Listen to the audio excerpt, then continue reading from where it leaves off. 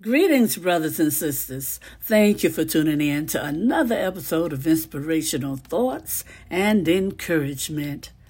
Today's scripture comes from 2 Timothy, 2nd chapter and the 15th verse. Reading from the New Living Translation, it says, "Work hard so that you can present yourself to God and receive His approval. Be a good worker, one who does not need to be ashamed, and who correctly explains the word of truth." Amen. Oh, thank you, Lord. Father God, we pray that you'll bless the reading and hearing of your holy word. We pray for the courage to always be obedient.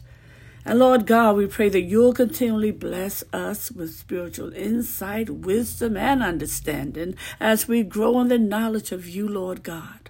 As we grow in the knowledge of your love for us, Lord God. This we pray in the precious name of Jesus, your Son, our Savior. Amen and amen. Thank you, Lord. Thank you, Father. Brothers and sisters, know that the Bible is an amazing book. Why? Because it's God's words given to mankind in a written form. Yet, many people misinterpret it.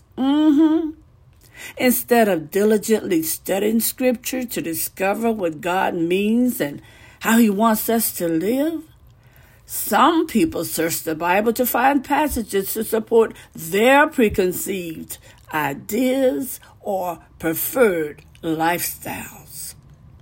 Now, today's scripture was written to a young pastor named Timothy. Of all the duties of a pastor, the central one is to present the word of God accurately to the church. Amen. But that doesn't mean nobody else can.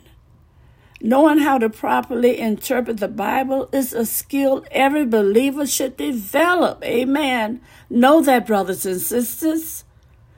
Now consider the diligence of the Bereans who were commended. They were commended for examining Scripture regularly to understand the truth of messages preached to them. Acts 17th chapter, verses 10 and 11.